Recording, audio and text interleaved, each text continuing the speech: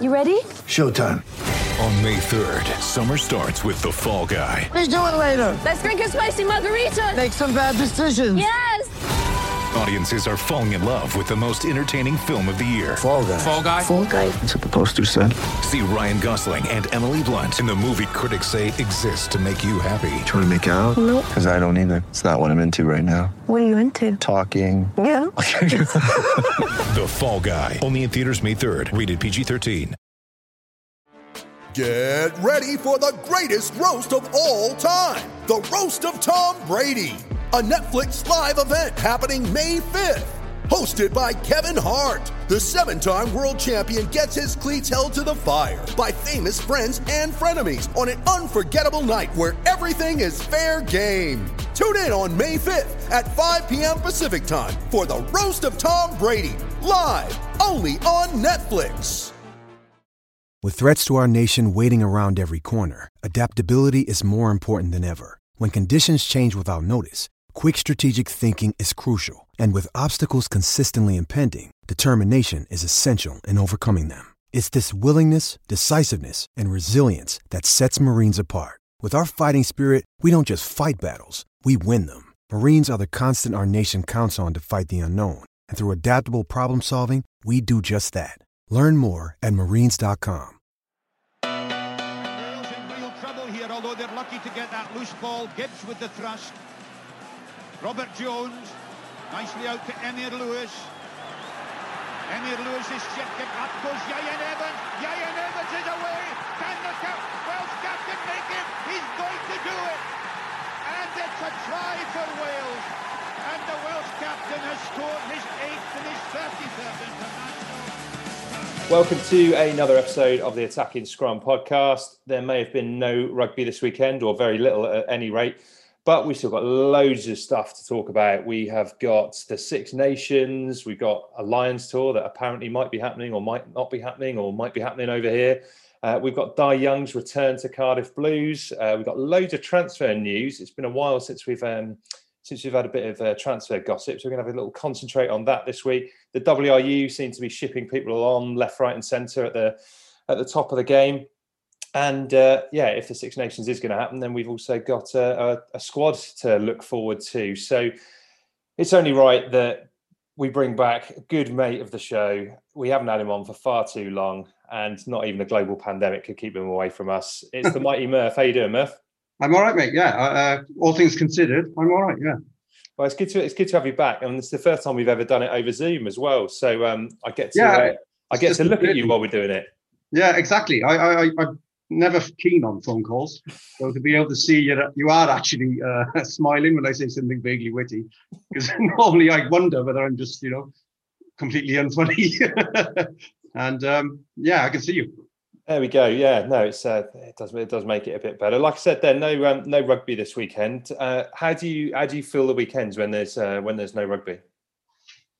I personally, I was lucky because this NFL playoff weekend, so I've had lots to keep me occupied, and also there was some UFC, which I recorded overnight, so I've managed to keep going. But it was quite sickening. My TiVo had a lot of games lined up, as you can imagine, to be recorded, the planned recordings this weekend, and they all kind of dropped off as the days of the week went off, all disappeared off my planned recording. So I managed.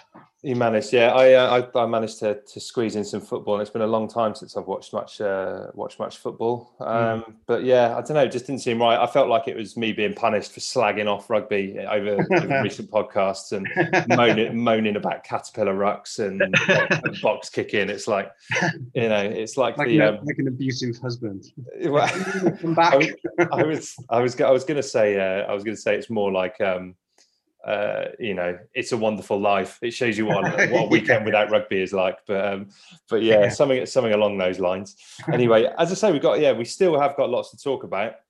Let's start with the Six Nations, though. We were just saying before we came on air that I still can't believe this is actually going to take place. A part of me wonders whether your TiVo box is going to see another few recordings drop off it. What do you reckon, Murph? Well, I hadn't realised that he was still so firm on his starting. But I mean, from a just purely like a European rugby point of view, the French wouldn't come and play over here. That's why it was all off this weekend. So Well, what's the difference? What's the difference at the international level?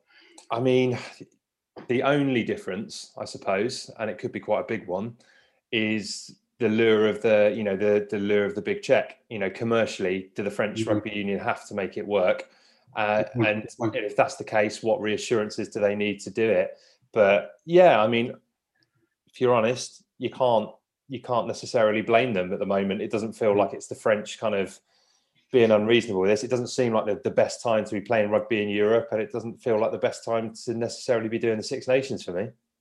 Yeah, and I mean, now I think about it, they don't take Europe very seriously half the time anyway.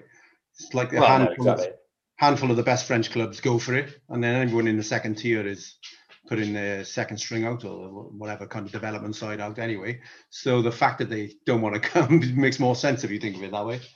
But yeah, it's strange. It's got, like you say, it's got to be the money that's making them. And I did mention off air that the calendar backing up, if they push the can down the road, it just makes more of a backup later on. So yeah, I mean, normally I would agree with that, but I do think that if everyone played a blinder, so to speak, and put aside some self-interest, you could move the Six Nations to the window where the Lions is. You move the Lions to next summer, and you tour South Africa with it, with an absolute backup plan of having South Africa come over here next summer if you weren't able to host it over there for whatever reason in 18 months' time.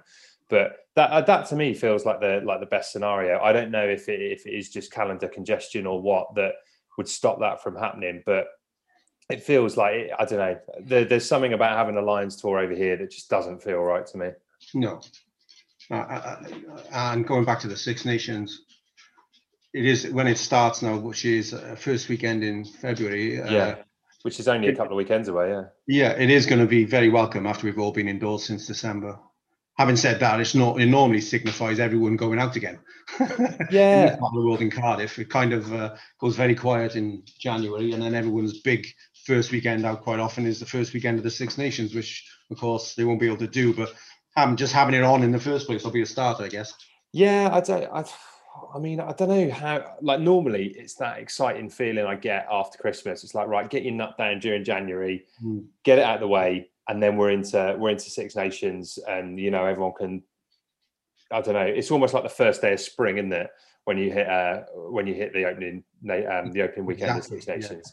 Yeah. But I just don't know whether it's going to feel like it's one thing having Pro 14 rugby behind closed doors. The internationals over the autumn left me really flat. And I don't know if that's just because of the lack of atmosphere or because the games were so bad or the tournament didn't mean anything. And maybe it'll be different when it's the Six Nations. But I think that detracts from it a bit as well. The fact that we've only just played England and Ireland and Scotland, like literally, a couple of months ago. So I definitely can't get as excited about it as I normally would. No, all British sport to me is felt flat without crowds. Yeah. It shows how important crowds are. I mean, obviously, if you're in the crowd, then it's sport, but I think there needs to be a reappraisal of the way TV companies and audiences view the crowd. The crowd is everything at the game. Some of the games we've had on could have been the best games ever played. Yeah. They weren't, but they could have been. And it would have felt flat because there's no one there reacting and going out of their mind and cheering. And the other one that I've rattled on about to my mates endlessly over the last few months is referees and home advantage is wiped out. Yeah, it is, isn't completely wiped out because obviously there's familiarity of your surroundings, but there's no one getting on the ref's back. Yeah. Some grounds like Ulster, for example, they're losing half their, well, they're playing well, so it would make any difference, but they're losing half their ability because there's no intimidation of the referee or the one-sided nature at all, you know what I mean? And not just Ulster, a lot of clubs have suffered in that way. So crowds are so important to sport, and it's one of the reasons why I've been watching so much American sport over the last year, because the crowds over there make no difference to me. But I think I think it will make when we are allowed to go back to sport. I think certainly initially there will be a bit of a groundswell of people wanting to get into stadiums, and like me saying there, taking rugby for granted, and then the one weekend you don't have it, it's horrendous. I think that there will be a bit of desire for people to go out and, get down to wherever it is, get down to watch Cardiff Blues or Dragons or wherever, even if you haven't been down for a few years. I think people will just want to get in there and experience that. But some of those games, I know it hasn't been a great time necessarily for kind of running rugby, but you think about that mad Bristol versus who did that in the European Cup? Was it Claremont? Yeah, I think it was. There was another one the other night in the league as well. Which was Wasps Bath, wasn't there? And you think those games would have been absolutely amazing if you've got the crowds in there. And anyone who thinks that the future of sport is all virtual and all digital is it's mistaken. Yeah, it is. It is. It's just like you need the crowds in the stadium. So for that reason, the summer feels like it would be a much better scenario when you've got so much more of the population vaccinated, and I don't know. But for some, whatever. Not guaranteed to happen though. If they put it off to this summer, it's still not guaranteed to happen. Not with capacity 70 odd, 80 odd thousand people, even 6 months down the road, it's still not guaranteed. Which is where the Lions is in such a precarious situation. What do you think is the likely outcome of the Lions? I don't know. I honestly don't know. I mean, as soon as quite a long time ago, they said no fans, no tour. Yeah. Which I'm assuming they're rolling back on every time they make a statement at the moment. But I think at the moment, the most likely scenario is I do think it's going to happen over here, and it just doesn't feel right to me. Because even if you split the revenues with South African Rugby Union, it's not just about that. You think about the bars that would benefit for the local economy in South Africa. For 6 weeks gets a massive shot in the arm. It just doesn't sit right with me. I think it's one of those where you've got a real opportunity to benefit the local economies and pubs and hotels and restaurants and cabbies and everything else. It's it doesn't feel right. No, I know. And so to that end, the best option is to delay it 12 months. But, and I don't want to sound like a stupidly pessimist, but 12 months from next summer, South Africa might still be in a state. Yeah, it might. So it's so hard. I mean, for every, not just sport, but every situation in this during the pandemic, it's so hard to work out what to do for the best. And there's so many implications. Even if it's say they could guarantee that South Africa will be in a good position as a country next summer, so summer 2022. At the moment, and this is to most people completely incidental, but at the moment, Alan Wynne-Jones is favourite to be captain with the bookmakers, which I didn't know until I looked. Well, I'm going to have to look at that while we're doing it, because this is this is a good market of mine. I backed Warburton in 2017, and that's when he just lost the Wales captaincy. And I can't remember what I got. 9s, 10s, maybe. Madness.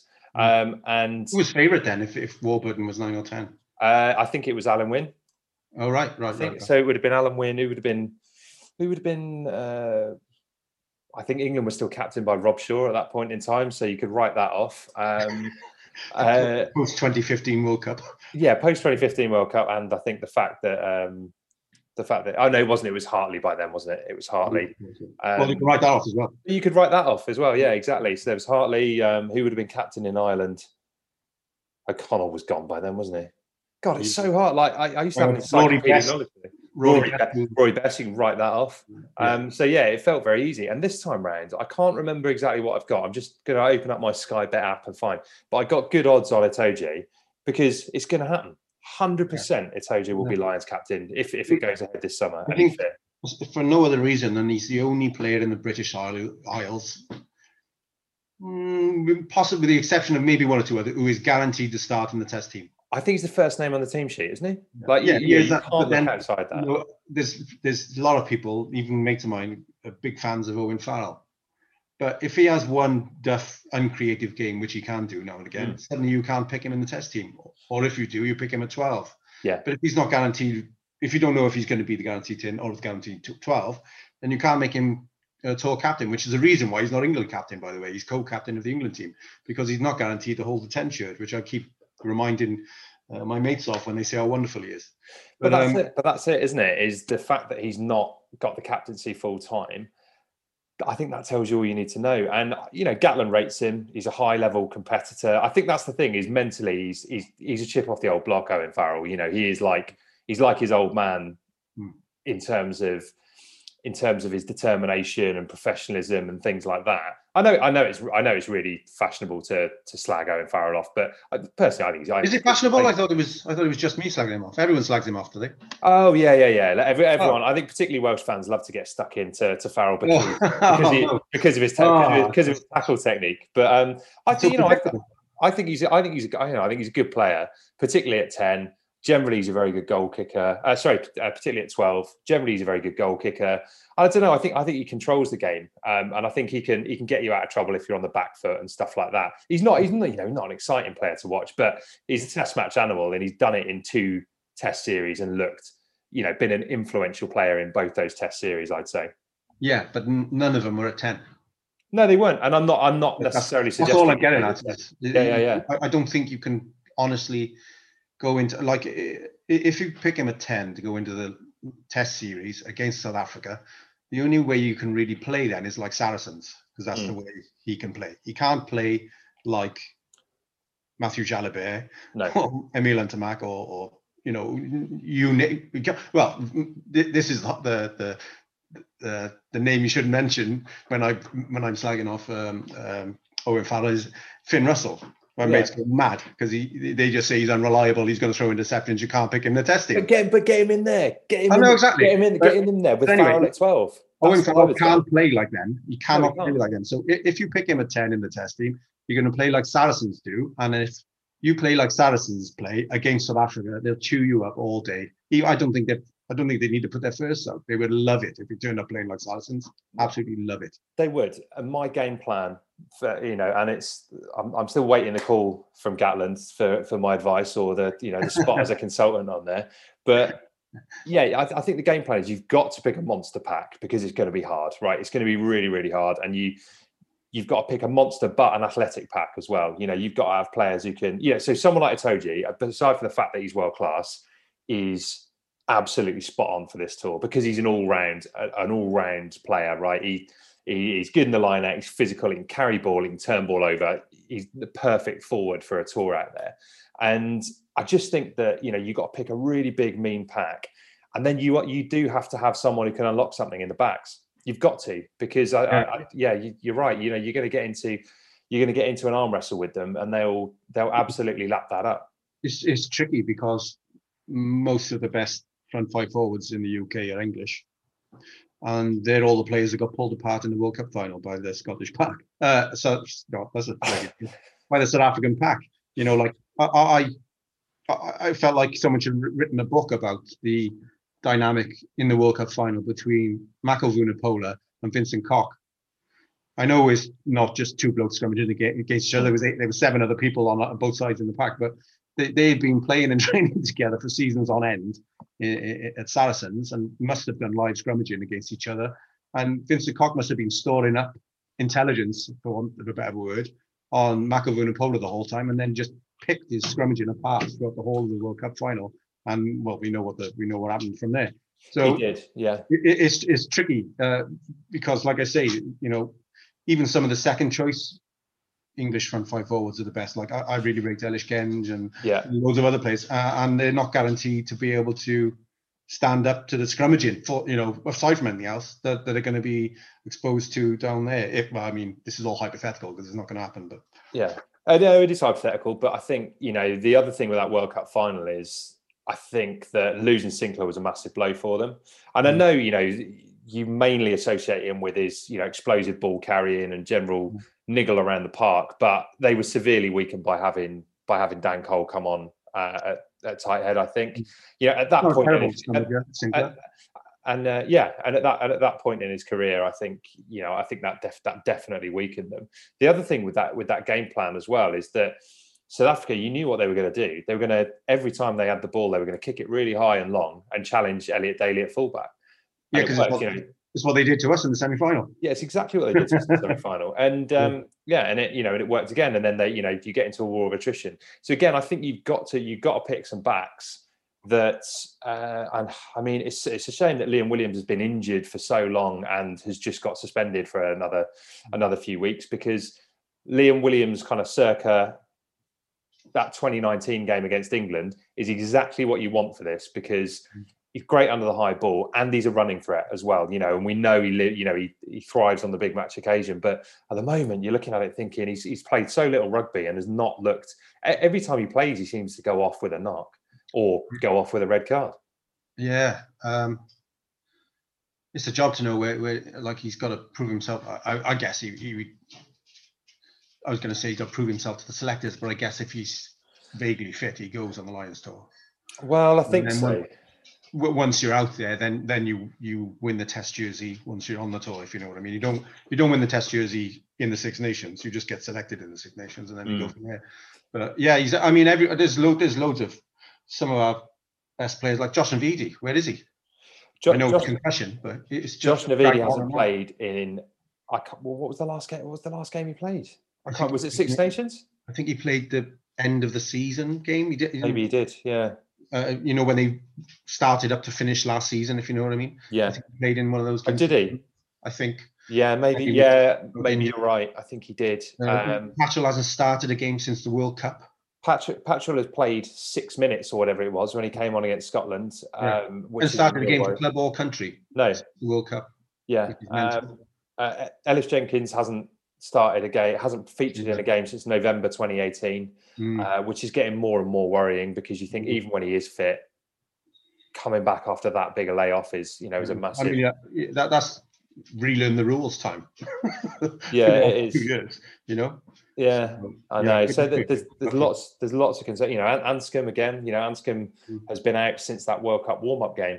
It's there's lots and lots of problems in that regard, and we are going to come on and talk about a few of the selection dilemmas that Pivac is going to have. But what we're going to do is we're going to take some listeners' questions, particularly in regards to transfers and the structure of the WRU, which is not going to be an easy thing to pick apart on a Sunday night. But we're going to do our very, very best. But first, we're going to take this very, very quick break.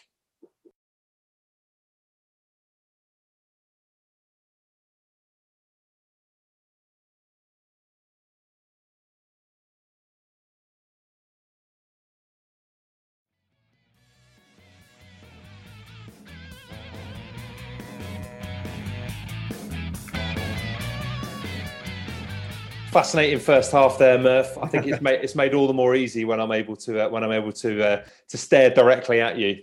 Gaze levelly into my eyes. Yeah, exactly. That definitely makes a difference. And in case anyone was wondering, I got 4-1 on Maro Itoje to be Lions captain. Wow, he's still, which I think is good value. What price is he now, though? He's not a huge small price yet. Let's have a look, shall we? Okay. I didn't finish my point about Alan Wynne either. Oh, go on. Let's do that now while I'm... That extra year, if we don't know, do we? But if they push it back to 2022, it's much more unlikely that Alan Wynne-Jones is captain then, because he's, 50 by then? But initially, when the pandemic started and all rugby stopped, I said to friends of mine that makes him more likely to be Lions captain, because he'd be fresh.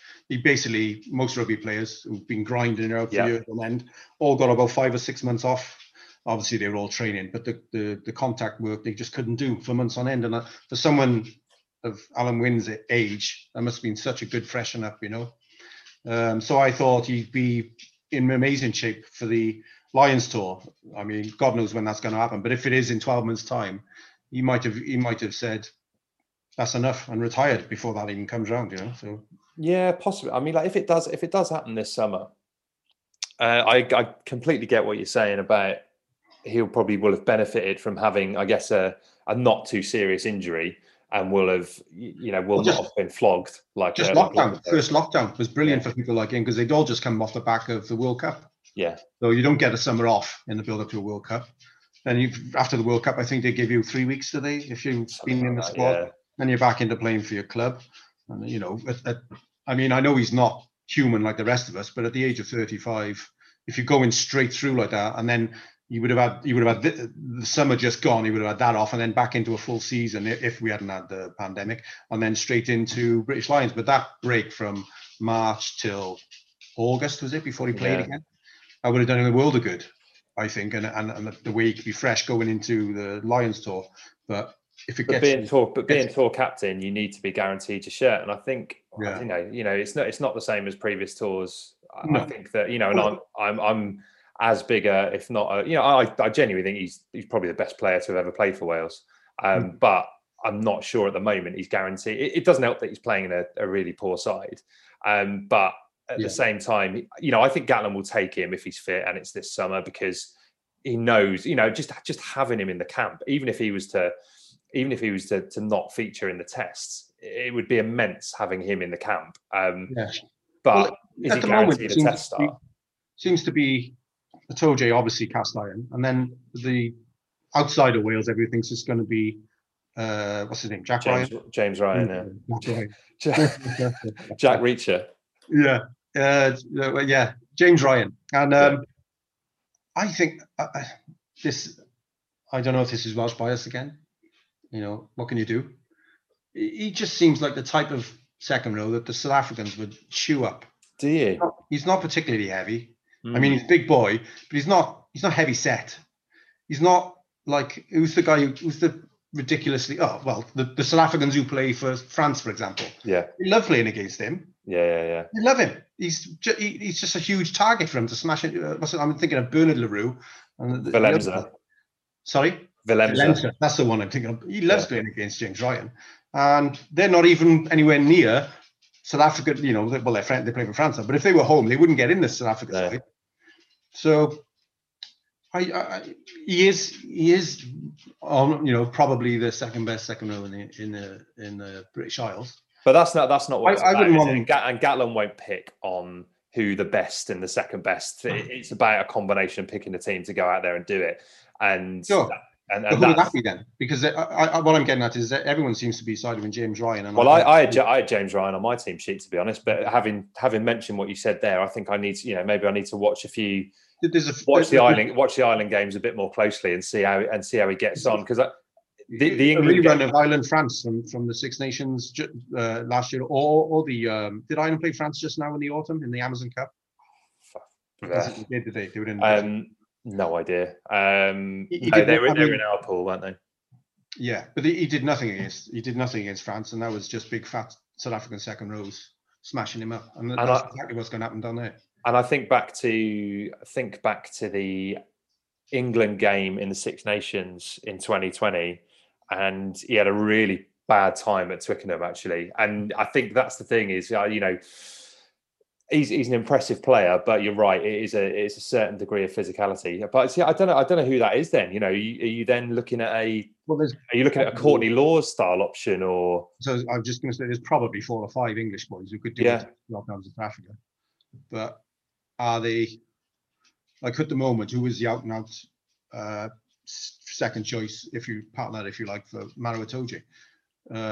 It chops and changes, doesn't it? It does, and they mess around putting him at 6 and stuff like that, which again, I think Eddie Jones is a fan of. I don't like it, because I just think you're taking your best player, who is one of, if not the best second row in the world, and putting him out of position. It doesn't make any sense to me. I know they've got other great options in the second row, but they've got brilliant back row options as well. They've got. They have now. Oh yeah. Well, famously, listen to any of these podcasts from 2017. And I was joking about how, Wales had 10 number 7s who would all get in England's side. And it's not the case now. You've got Underhill and Curry have instantly looked, world-class players. Then you've got the Jack Willis and those players. That other lad at Wasps, Barberi, looks incredible. They've got. He's not even a back row forward. No, he's a hooker, isn't he? Yeah. He's a hooker, so unreal. It's unreal, but yeah, and I don't think Gatland will not care if he picks 14 Englishmen. If that's the side to do it, he will not care. And the other thing is, for the first time, us as fans have got to not care about that as well. You've got to pick a side to beat them, and there's no room for there's no room for parochialism, which is never something that we've done particularly well in Wales. But it's just got to be the case that you pick the best side to go out there and do the job. And at the moment, England have the strongest squad. I think Ireland are faltering a bit, if I'm honest. I haven't seen a great deal from them since Farrell took over to suggest that they're any better than they were at the World Cup. And I think they got bigger problems. Maybe they'll come out of it quicker than we realize. But I think they got bigger problems than most people give them credit for, because they haven't replaced Rob Kearney. No. They've tried 3 or 4. Now they've even made Stockdale change position. Stockdale from wing to fullback, and I don't know if that's going to work. And Sexton is clearly, I'm going to be polite, past his best. Yeah. I mean, he's same age as Alan Wynne. 85, 36, yeah. I mean, like, not rebuilt. The problem can't stay fit more than anything else. Never mind in form, can't stay fit. So even when they were, they were beating New Zealand and stuff like that. The big problem with Ireland is they were always over reliant on Sexton. You just thought, what happens if Sexton gets injured? Because everything runs through him. Yeah. Everything runs through him, and they've never had a backup. You can't take Sexton out of that side and put Carty in, or Carberry at that stage. None of those players could go in and expect him to dominate games the way that Sexton does. But so not rebuilding after the World Cup and sticking it out with him and having him as captain just seemed like madness to me.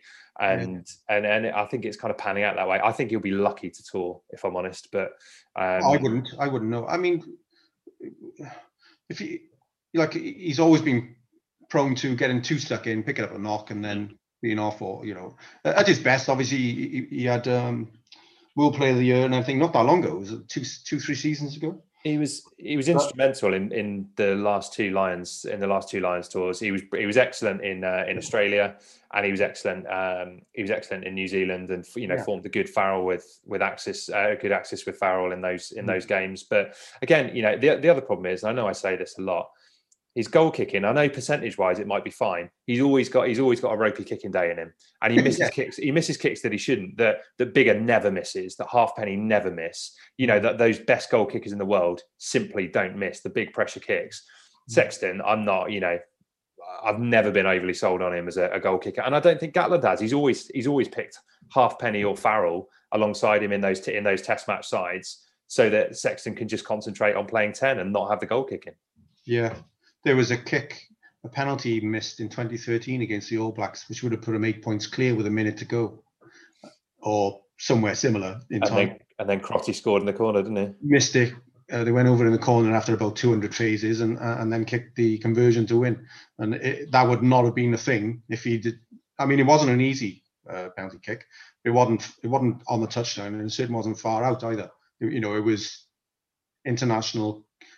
Expect him to get penalty, and he missed that, and it cost him the game. Obviously, eventually, a few seasons later, they beat him in Chicago, but and in Dublin. Yeah. But that must play. I mean, obviously, he's of a standard that he just gets over it. But I'll still be having sleepless nights if that was me.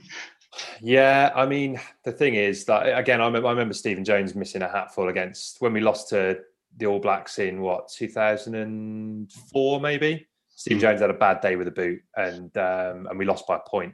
And the great players get over it, don't they? And Sexton obviously is a great player. And but I would literally be punching myself in the leg on the end of my bed, crying over that penalty.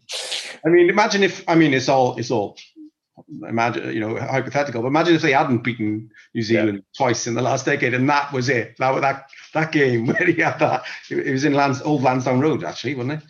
And it can't have been. No, 2013. When did they rebuild that? Was that 10 years ago? Was it?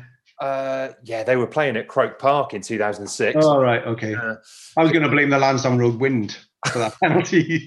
the tube went through at that. The dart went through at that point and rocked the stadium.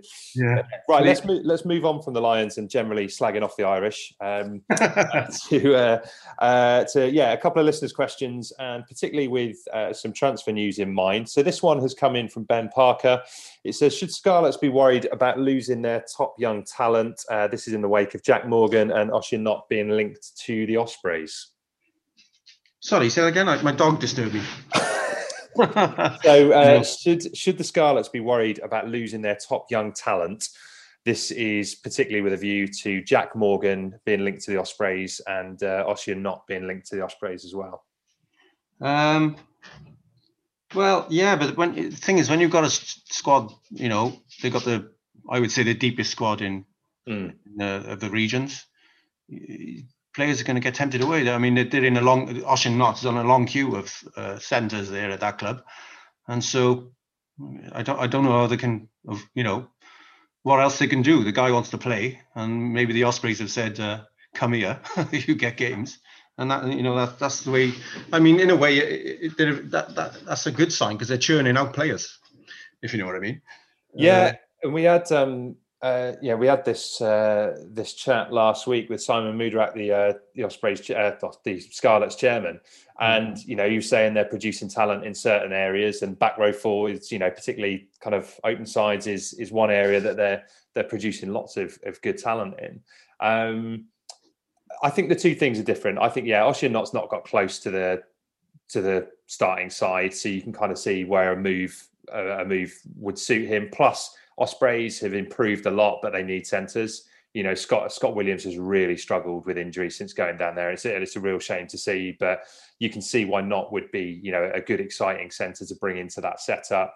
The Jack Morgan one, I think, Scarlets would want to keep him, if I'm honest. I don't think you can say, we got lots of depth there.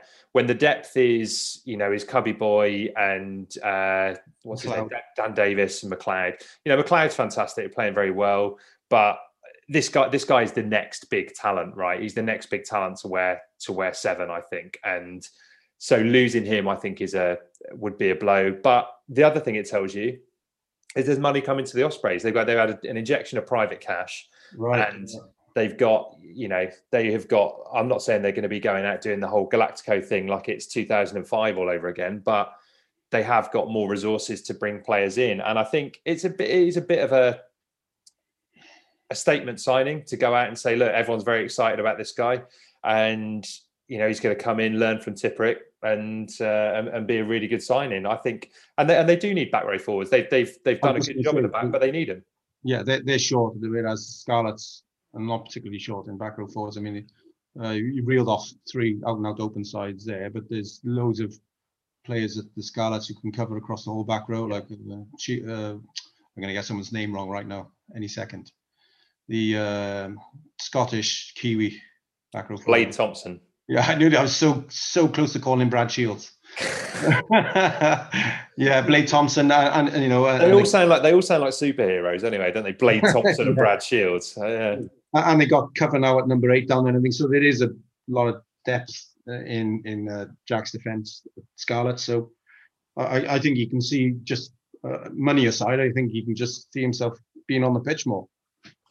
See, I don't see that one with him. I do think that if there was an opportunity to keep him, I think Scarlets would like to, and I think that with McLeod is probably their first choice 7 at the moment, but McLeod is very much a 6, 7, 8 player. I think he's certainly in Pro 14 games he's comfortable at 6 or 8. I would say, doing I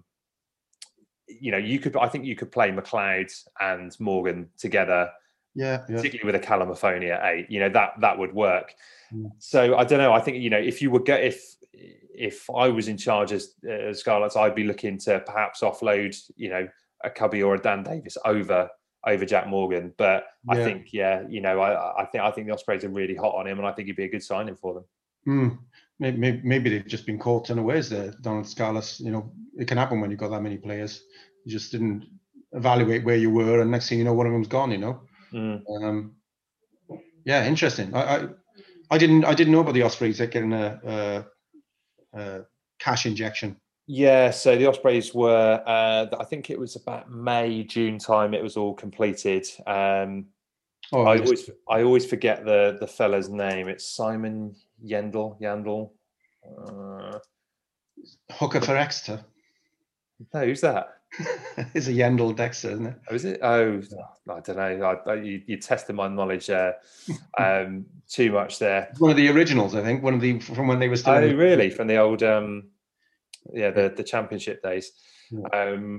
No, he's got a double barrel name, and I can't remember his name. His dad played at Swansea or Neath, which is why I thought you might know him. But anyway, they've had this isn't a huge amount of professionalism. I should know this. Supposedly, Adrian Varney's son plays for Italy. Is that the one? No, not him. He's good, by the way. We missed a trick there, but yeah. Anyway, yeah, they've had an injection of well, certainly external cash coming in. So I'm not sure they're going to be spending like it's going out of fashion. But I think that they're going to want to strengthen the squad, and well, that would seem like sensible money, anyway. Sensible spending, should we say? Bringing in a youngster, they're not bringing in a former international All Black or something. No, they're not, and it's the kind of player who, if he does get Wales caps, which I think he will, he'll end up as one of those 35 players who the WRU pay the bulk of his wages anyway, providing that situation stays the same. Let's stick with transfers though, and in fact, this is another question from Ben, and he's all the time, isn't it? Huh? I'm sidetracking you all the time. That's all right. That's the best way for it. Otherwise, I end up just going off and ranting for 40 minutes without taking a breath. This one says, and we kind of touched on this already, actually, should inter-regional transfers be allowed to happen if it significantly weakens another region? And this is in relation to Matthew Screech being linked to the Cardiff Blues. Well, the Cardiff Blues, the Matthew Screech move, that's surely got to be something to do with Rowlands arriving from Wasps. I mean, you wouldn't look at the Dragons now and say they're flush with talent, would you? I would say that if Rowlands arrives, that they've now got much more strength in an area that they've had, they've been papering over the cracks. I would still say that if you had everyone fit, Screech and Rowlands would probably be the first choice pairing. Right. Okay. With young Carter knocking around as well. Yeah. I think potentially, Cardiff seem to want to keep buying. They've now having, and again we've debated this before, but having neglected buying front five forwards for a very long time and invested all that money in back three, they now seem to be intent on making signings in those areas, and I think that their money's dropped. Yeah, it has. Yeah. I don't know how much Screech is way more important to the Dragons than he would be to Cardiff. Yeah, it seems like they know they need front five forwards, but they can't afford any. Yeah, no, that's true. And I don't know how much it would be that much of a step up compared to, obviously Corey's there for, as first choice. You'd say probably Corey and Seb Davis are their first choices. Then, to Screech oust one of those? I don't think so. Is he significantly better than someone like Ben Murphy, who's come in and done a good job? I don't know, really. I think that he's so important to the Dragons, and he's just he's got better and better and better each season and rebuilt his career.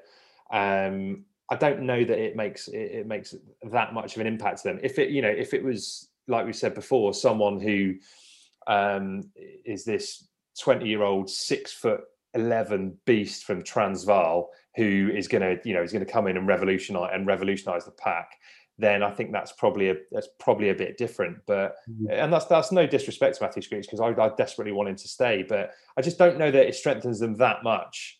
But yeah, I think it might just be there's a bit of a thing going on in the Gallagher Premiership now, where obviously these are clubs with money that we're talking about now, but they're stockpiling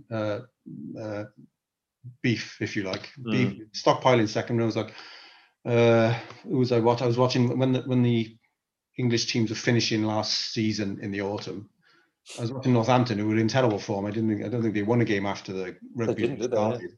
But their second row resources is like Ezekwe, who I think is not. Is he a permanent signing, or is he one of those who's going back? Might be on a loan, I think. Yeah. Ezekwe, Courtney Laws, Alex Moon is a South Sea Islander called I'm not going to attempt his name, and another Ribbons, right? Yeah. On a match day, 4 of them will be in the 23 because they'd have Laws playing blindside, which is stupid. two playing and then another one on the bench, and one. I mean, don't get me wrong, they got other second rows as well, but the reason that stuck in my mind is because all five of those would get in the Welsh squad. Yeah.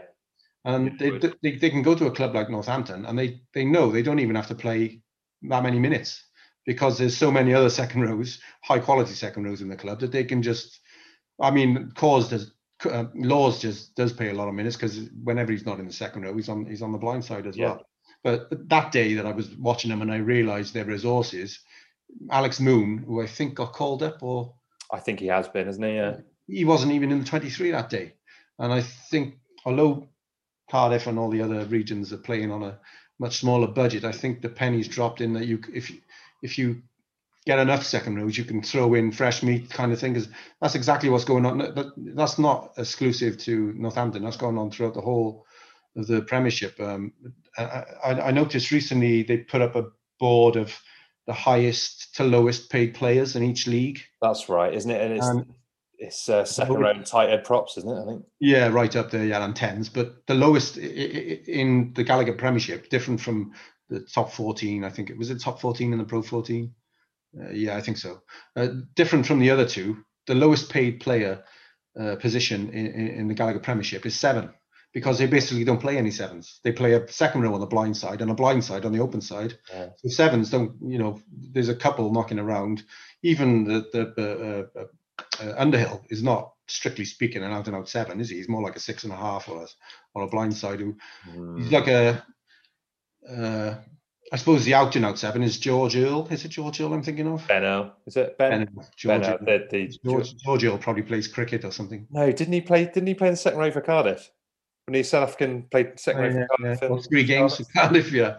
Yeah, Ben Earl, yeah. He's another one who's on a loan and then back to Saracens and all the other stuff. But yeah, they don't really play open sides over there. They just play extra second rows on the pitch. So, you can see what their intent is from their selection, the way they play over there. But anyway, going back to Cardiff, I think they are the pennies dropping on just not necessarily the next Brodie Retallick signing, but just safety and someone who's going to do a job, and then you've got the ability to bring in fresh quality. Like I say, not world beaters, but still they have, like when they. I think I can't remember the exact timeline now, but I think the season they signed Josh Adams, they were going into the beginning of the Pro 14 with 3 second rows, 3 out and out second rows. Yeah. It was that season, yeah. Yeah, and they weren't alone. The Newport have obviously left themselves threadbare at times in the second row, and it's such a grueling position these days. You just can't. You couldn't do it. I don't think you could do it any year, but now you can't get away with that. No, you're absolutely right, and it's an interesting point about stockpiling it, because I hadn't quite looked at it that way, but I think you're absolutely right. Let's just quickly, before we have a look at some of the other questions, let us have a quick chat while we're talking about Cardiff about Dai Young. So we spoke about this briefly on last week's podcast, but he returns for his second stint in charge. I think it's a really, really good appointment. What's your thoughts, Murph? Definitely the best they were going to get. At the moment. At times he did a really good job with Wasps, although they have looked amazing since he left. Yeah, no, they have, but I think a couple of Premiership finals. Style of play as well, though. I think the Wasps play the most attractive rugby in the English league. Yeah, it's interesting how, because again, his first stint at Cardiff, they played really good rugby. You think when he finally got the best out of Nicky Robinson, basically the season before he left, that he was they played really good rugby and a really good balance of plenty of tempo and the ability to have someone like Jamie Roberts make you yards and still the Xavier Rush type player to get over the game line. They had a really, really good balance and.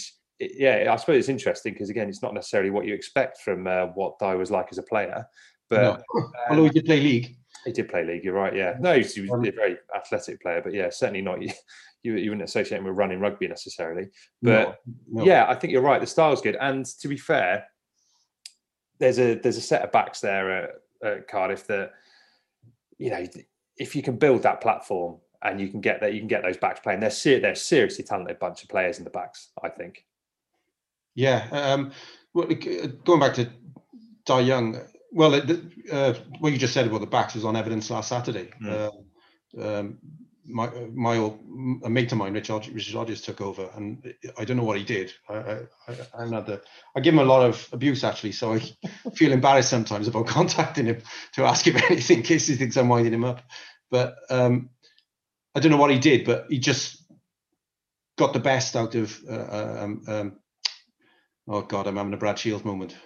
Jared Evans? He got the best out of Jared Evans in the space of how long had I think Mulvihill had been gone about 8 days, and suddenly it was that week.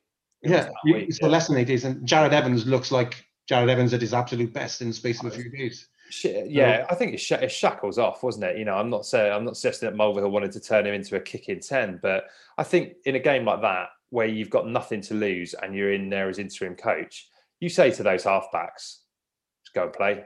Because you're not particularly expecting to beat Scarlets, but so you just go right, go out there and play, and it caught them on the hop because so much rugby is structured now that when you have a set, a dynamite set of halfbacks like that, obviously it was 14 versus 15 as well for large chunks of the game, but still, you got to go out there and get the job done. But the pair of those halfbacks, they were playing well before Liam went off. Obviously, when Connelly came back at them, it would have been more difficult to hold them out if he was up against 15 for sure. But they were playing well. They set the stall out early, and that's the way they continued to play throughout the game. And probably would have been harder, obviously, if Liam didn't get himself sent off. But just result aside, just the way they played was just. I'm obviously, as you know, I'm a massive anorak about the game. I can't quite put my finger on where they were going wrong before that game, if you know what I mean. Yeah, no, I just think where were they going wrong before that game? I mean, it's because they didn't play Halaholo and Lilo together very often. That some of that is injury, obviously, but they're a different side without Jared Evans. That you can't expect a side to play in a certain way. Take Jared Evans out and put Jason Tavie in and expect it to work the same way. It's not gonna happen. And that's certainly even when Jared was selected, he wasn't doing what he was doing last Saturday. No, he wasn't. But again, he's he can be an erratic player, can't he? He's still a young player learning his craft. So I think all of which brings it back to Dai Young and the Dwayne Peel appointment. I think the two of those can be a really, really positive influence. I build that back line around him. There's been links. There's been stories linking Jared Evans to Gloucester, I think, but I don't really see that. If he gets a call up for Wales now, he will value playing for Wales and will stay. If he plays in that form that he played last week on a regular basis, so obviously he's only one game, he could go back to being awful next week. But if he stays in that form, you don't pick Callum Sheedy ahead of Jared Evans. No, I don't think you do. And surely, I know Pivac needs to get results, but he also wants to play rugby in a certain way. And there's no point trying to coach, trying to play, to go back to the first half where you're saying, you play South African rugby against South Africa, you get torn apart. You try and play. I think the best game that Pivac has had as Wales coach was the game at Twickenham.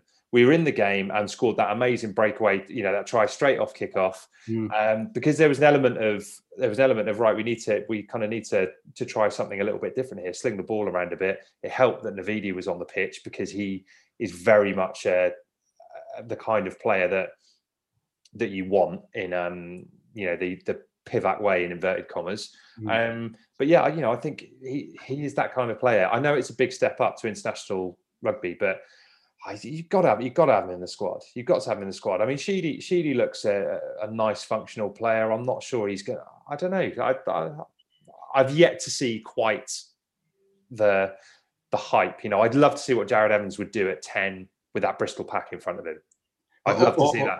Or not just the Bristol pack in front of him, but Semi Radradra alongside him, and Charles Piatow further out. There's a lot of outside halves who'd be quite keen to play with that back line. I'm not doing down Callum Sheedy because I'm not. He's from this neck of the woods where I am now, and I was really pleased for him and everything. Yeah.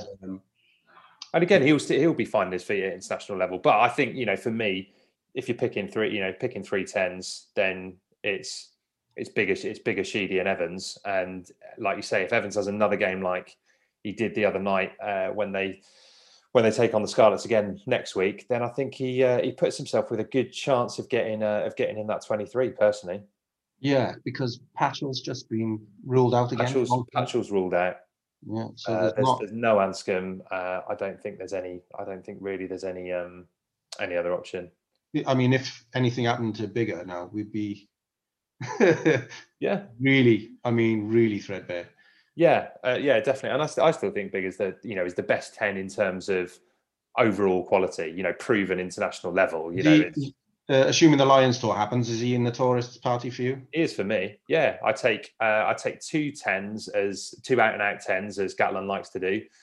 Finn Russell, because you literally can't leave him. Yeah, Owen Farrell is your 10-12, and then Biggar as your other out and out 10. Possibly take Greg Laidlaw as a 9, just because he can. Your Greg Laidlaw obsession. I normally get like that for young players who don't quite fulfill what they could be, if you know what I mean. Like Rhys Carey looks like he's going a little bit that way. No, I don't think. I was going to ask you about Rhys Carey because one, has your restraining order against him been subsided yet? But no, I don't think. Why is he not being picked? Right, that doesn't make any sense to me. Like for me, left Cardiff because he wasn't getting enough rugby. Sitting on the bench. It'll happen again now. It'll happen again. He'll leave again because he's not starting enough games. I don't know. I think Dai Young. Go on, sorry. Dai Young again. I'm not suggesting here, right, that Dai Young is the answer to all problems, but he is an experienced coach with ability at building sides and developing players. Right. I'm not saying he's how hands-on he's going to be with the coaching, but if you're Dai Young, you would be looking at that squad list and saying, Rhys Carey is 22 years old, and he's a fearsome ball carrier.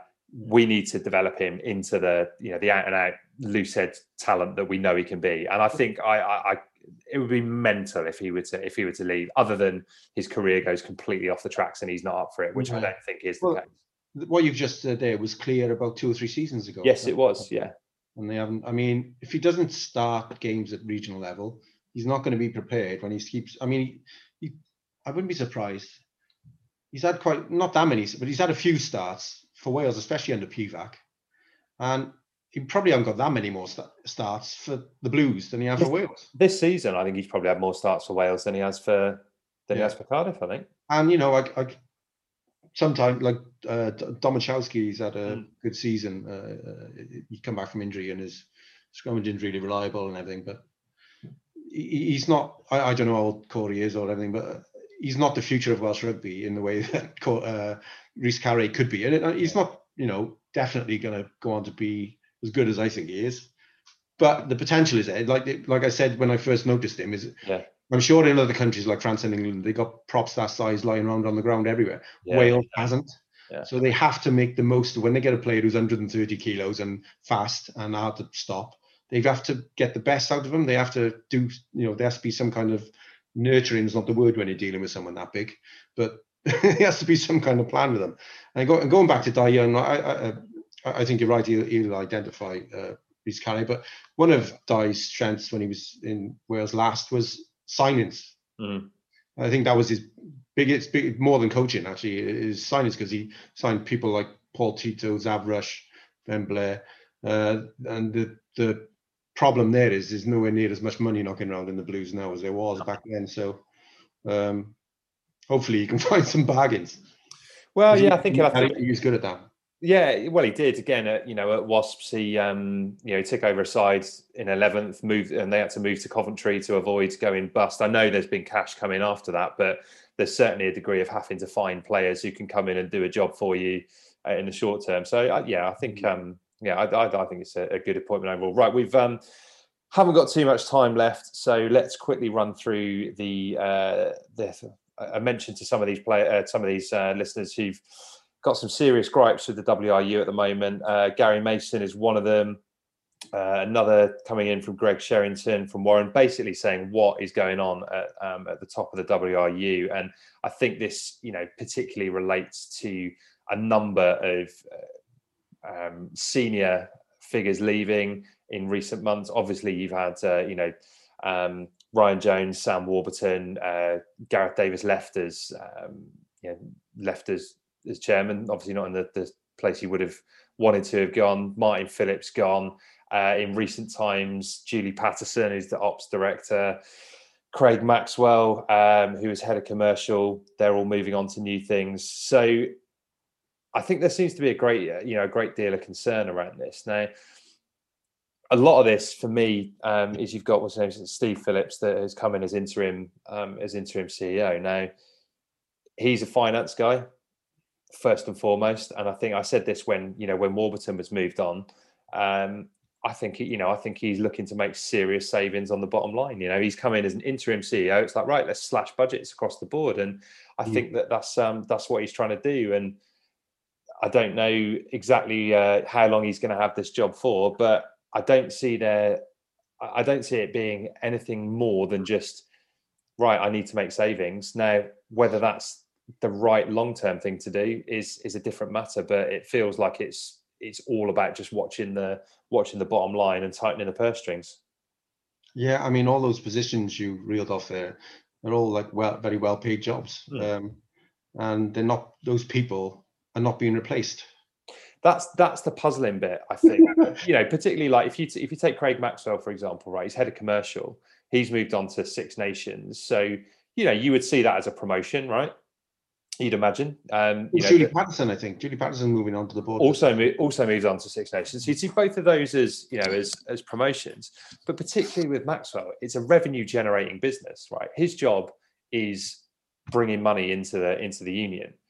And that's the bit where you've got to get that appointment right. So obviously there's no one lined up for it. Now I am available, obviously, with I think there's quite a lot of people available after the pandemic. Yeah, but they've got to get that appointment right as much as the others. It's a really, really important one, and all of this is financial, but it's the lack of replacements and things. Was Ryan Jones able to be effective in that role that he had? I don't know.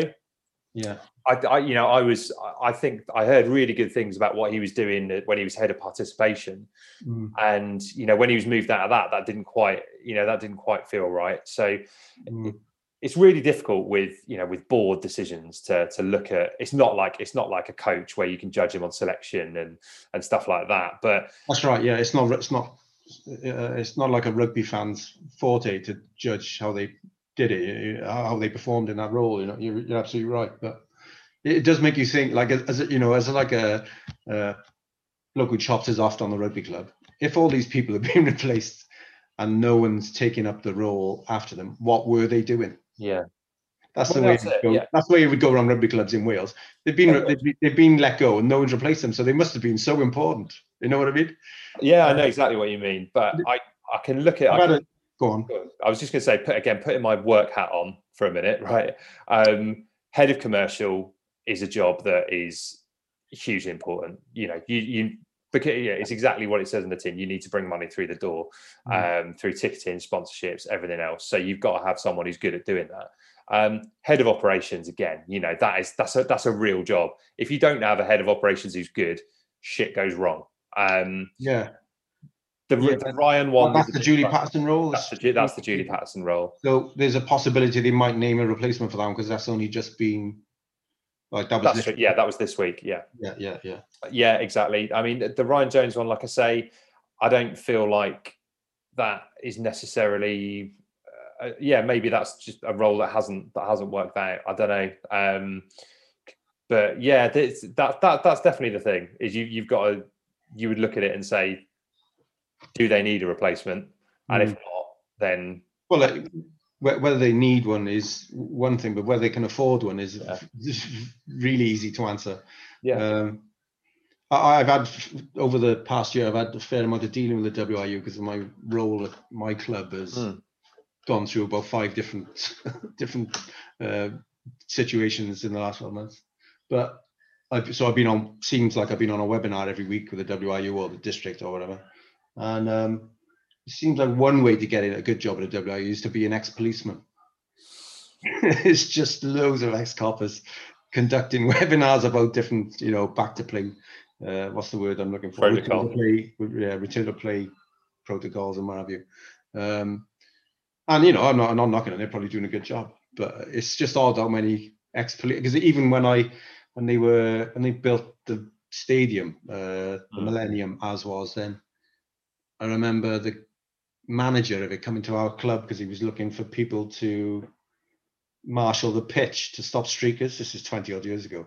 He was ex-police as well. It's just a funny thing with the WIU and ex-policeman. You get to like mid-ranking officer, not high, not the top end, just mid-ranking police officer, retire early, straight in the WIU. I don't know what the connection is. There must be some organizational skills that crossover. I don't know. Yeah, again, if anyone's got any conspiracy theories on that, it'd be nice to hear about a conspiracy theory that's not Donald Trump being persecuted, or the fact that coronavirus is a hoax. I don't need Donald Trump. I can make my own up.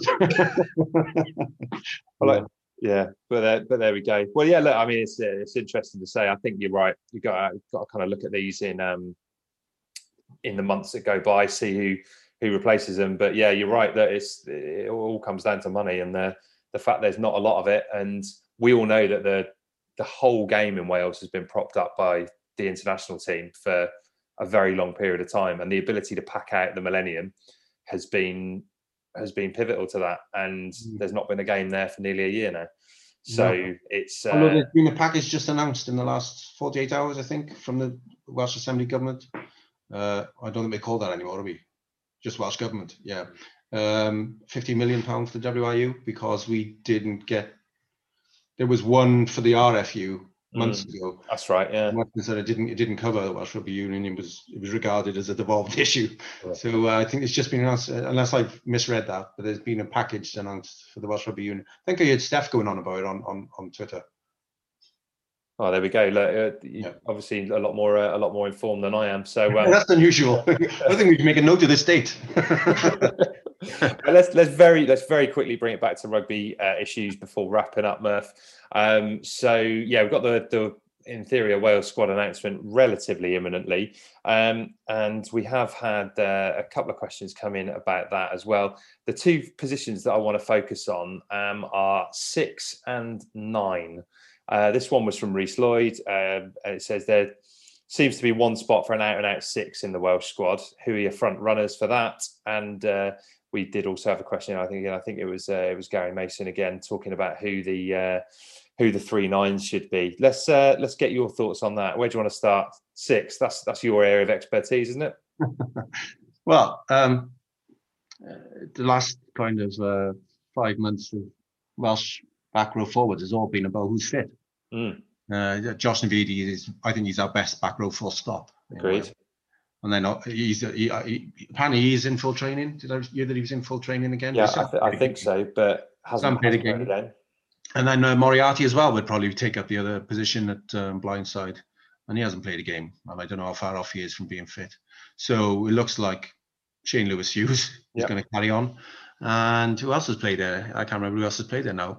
I've heard people, I don't know if it was some kind of Twitter trolling, was people going on about Dan Lydiate coming into the Welsh squad. No, it's not Twitter trolling. It's I think BBC Wales ran with that this week. Again, I don't know if they're just plugging the fact that he's on their podcast now, but I mean, I think you'd be hard pushed to find a bigger fan of Dan Lydiate, particularly that 2011 vintage, and he's doing a stunning job for the Ospreys now. He really is. But I didn't mean that in a derogatory way. It wouldn't be weird, but it is weird because he's 33. Yeah, that's the point. The World Cup is 3 years away. And also, again, I think if you were looking at a 33-year-old outside half who, like if you had a 33-year-old Phil Bennett came back into form, right, and he could come in and revitalise your backs, I think you would look at it. Or you had a 33-year-old open side who was going to cause real damage. Lydia is playing really, really well, but I don't think it's enough to bring him in and make that much of a difference. No, well, they're not short in the back row. They have got injuries. Yeah. There's still enough back row to go round. I'm trying to think who else did play blindside in the autumn. There definitely was someone. The escape escapes me now. That's how forgettable the rugby was. But it was. yeah. No, I can't think. But yeah, it's Shane Lewis-Hughes played the bulk of the games, but someone else definitely did play, and it wasn't Moriarty because he didn't feature in any of them. I think. So yeah, it's I mean, I think if there is only room for one, it probably is Shane Lewis-Hughes. But again, I'm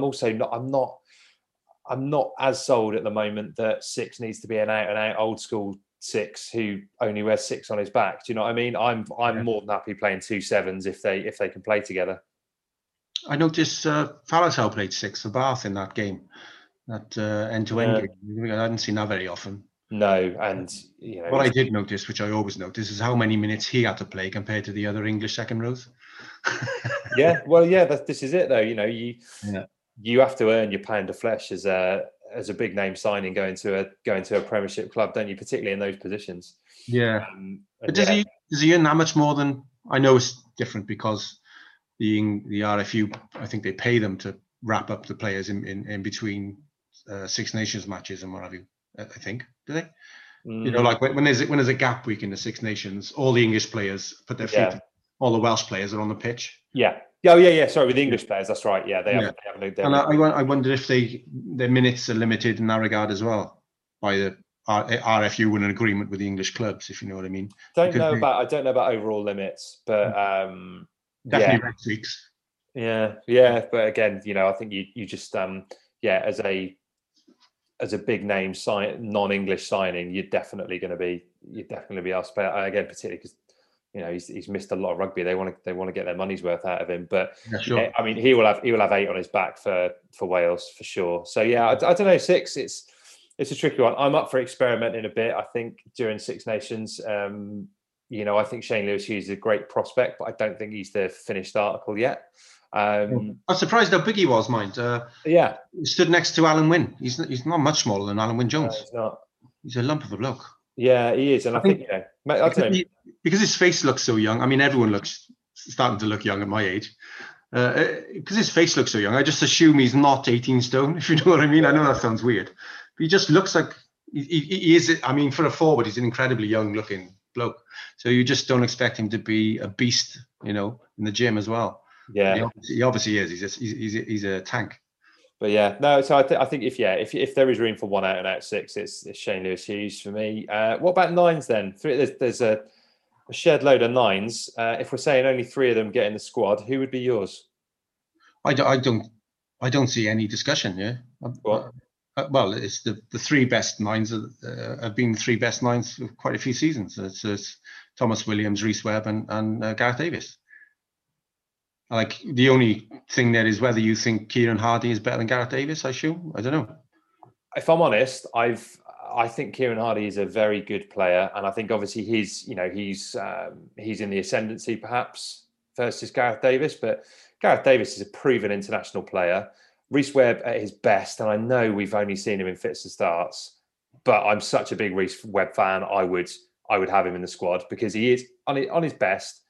He's world class, and I know he hasn't played at that level for a couple of years, but I wouldn't be chucking that away yet. And Thomas Williams is the one who's got the ability to explode and be an absolute world beater for me. It's that me, mate. I love racehorsing, right? Racehorses even. Horse racing, as the sport is generally known. And when you watch a horse and there's something else more to come, but they're unexposed, and that's Thomas Williams for me. I think that when he does, if he gets a run of games, I think he has the opportunity to go on and be an absolutely terrifyingly good. He reminds me of Webb. We watched Webb play a handful of internationals off the bench at the start of his career, and then about 2014, he went through a run where he scored like 10 tries in 10 games for the Ospreys, and he made that shirt his own. And there was no looking back for the next 3, until he got injured. There was no looking back. And even when he came back after injury, he was absolute class. And there was a period where we didn't look like scoring unless he was involved. Yeah, exactly. At the national level. And I think that Thomas Williams has got the opportunity to do that. I think what I've seen from Kieran Hardy is he's neat and tidy. He's got good service. He runs great support lines. Much like Gareth Davis does. But yeah, I don't mind whether you put Davis or Hardy in there. But for me, I would definitely have Thomas Williams and Reece Webb in, and then the other two is kind of 50-50. But I don't know. I'd probably just plump for Davis, I think, personally. Yeah. Well, I mean, look, I couldn't have been on this podcast. I'm not on any other podcast, but I have definitely boxed the ears off someone about, like, Gareth Davis was a revelation at the last World Cup. And the whole squad was quite good at the last World Cup. And as far as I can tell, it's exactly the same squad that went to the World Cup, bar one or two injuries.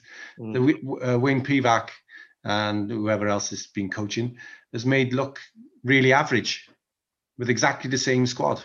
You know, like, did anyone retire? I think anyone even retired. I don't think anyone did they? There's normally a rake of retirements in regular teams. You 4 or 5 say, right, that 4 or 5 normally top frontline players say, right, that's enough. I'm not going to make the next World Cup. I'll wrap it in. We didn't lose any. We've gone from losing by 3 points in the semi-final to the eventual winners to looking like we don't know how to win a line out, and all the other problems we've got. Defensive shape is all over the shop, and that's a whole other can of worms. But it's all the same players. So Gareth Davis might be having a dip in form, but I think if he was still being coached by Sean Edwards, what I find strange is those three you mentioned, or we've mentioned, that we think will be in the Welsh squad. To me, each one of them is a mile better than Ben Youngs. Yeah, I agree. And Ben Youngs will be in the Lions tour. He will be, the theoretical one, which is not going to happen. He would make that tour, and if he didn't make the tour, there would be uproar. There might be. I don't know whether Gatland fancies him. He's never taken him on another tour, and he's been England's number one for like 15 years, isn't he? He was on the last tour. Was he? Yeah. Oh yeah, he was. You're right. Yeah. In fact, he's never a test nine. No. I think even English people would appreciate that he's not a Lions test nine. Yeah. But he always makes a tour because he's doing the English pack. Yeah, you're right. Because he's doing the English pack every week. But I wouldn't have him in front of any of ours. In fact, I wouldn't. I don't think I'd have him in front of Kieran Hardy. The one thing I would say is that Pivac has got to pick one, I think, and give them a good right. The chopping and changing in that position. Has not helped the whole time, and when you had Lloyd parachuted in and all this kind of stuff, it smacked of desperation of I need to find a nine who can just get me a bit of stability.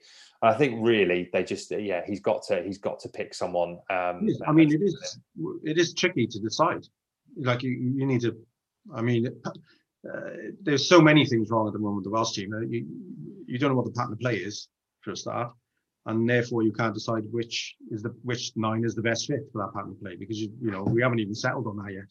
So, I think you're right though. In the sort of long term, is Thomas, should I say? Yeah. You couldn't. I think if it hadn't been for Faf de Klerk, you could argue that Gareth Davis is the best nine at the World Cup. The impact he had. Yeah, exactly. He turned the Australia game. The Australia game. That's it. Yeah, 100%. I think you're right. But and Ben Youngs, and I don't this sound like I'm just assassinating the guy, but he sprayed the ball everywhere in that World Cup. His service was all over the shop. Like Gerwyn Price, it was not. Topical reference. His darts prowess or his service as a former. Well, he wasn't grouping his passes, that's for sure. Poor old George Ford. I mean, he was reaching for him. He was picking him off his toes, and sometimes they were bypassing George and going straight to Owen Farrell. I wouldn't have him. He wouldn't make the Welsh squad, put it that way. There we go. And there's not many positions that you could say that about at the moment. Most English, most English third string would be straight in the side. But it has been an absolute delight to have you back on the podcast. And it won't. Before we wrap up, I'm just remembered I'm not even speaking to you because last summer you were doing those dream team things. I didn't get you on, did I? No. So you can delete all this now. Yeah, persona non grata. And the best thing was I messaged Iestyn after his to say I enjoyed it. And then I was in lockdown writing down all my dream team like a little 12-year-old doing homework. And I had to second guess. Like he was picking people like Brian Williams, who I would pick, the old Lucid. So I was just basically going for a dream team full of unfulfilled talent, a bit like most of my favourite players. My man crush I was going to mention earlier, by the way, was Marcus Smith. Go on, just generally. Outside Arthur Harlequins, I think he should. I don't think he's been in the England squad yet. He has, just holding tackle bags a few years ago when he was at 18, wasn't it? Yeah, he's not got close. No, but he's proper rugby player. If he was down south, any of the Super Rugby clubs, they'd be going mad for him. He's a little bit lightweight. But then there's a trend now for like, I know it's the one position you can get away with it, I think, isn't it? Yeah, well, you have a lightweight. No, I know I'm dragging out your podcast much too long now, but there's seems to be a trend now for slightly built players like Callum Sheedy's only a slight guy, Prothero. Yeah. He's a right throw. He's like, 11, he looks like he's 11 stone, doesn't he? I know he's not, but what I like is he hasn't been picked because he's an athlete. He's been picked because he's a really good rugby player. He's a bright player, isn't he? To a lesser extent, Johan Lloyd is only a slip of a guy. It could be because he's just still a teenager. I don't know, but that's he's my cross-border man crush, Marcus Smith. Well, look, I'll promise you two things. I will do a Dream 15 with the Mimer. People are going to want to hear it. We're in another lockdown. We're in another lockdown, exactly. I should have filled this weekend. If no rugby continues, maybe we'll just I'll string it out over the Lions tour where we should have had that, and you can pick a different themed one each week. So I'll promise you that, and then whenever you're on the pod, you can pick a cross-border man crush as well. Thanks, mate. Every week. I would run out after a month for sure. I know. Well, look, Murph, I've got to go because I've got a chicken curry in the oven and it's probably burning now. But nonetheless, it's been fantastic to chat to you. So thanks, Murph, for coming back on the pod. Thanks to everyone for listening. Thanks as always to our sponsors at So Coffee Trades. If you want to get some great coffee, as they would say in New York, I don't know why I said it like that, but if you want to do that, you can do so at socoffeetrades.co.uk.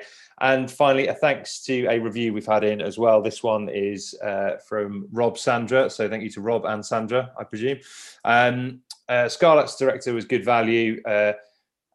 Who is Steph Evans? Great observations by him. I think they mean Steph Thomas, but of course, Steph's no stranger to this podcast. Really interesting. I hope he's on again, as I'm sure everyone will be saying about Murph, and he will be on again soon. And we will be back to chat rugby with you very, very soon. Thanks for listening. Cheers, Jed.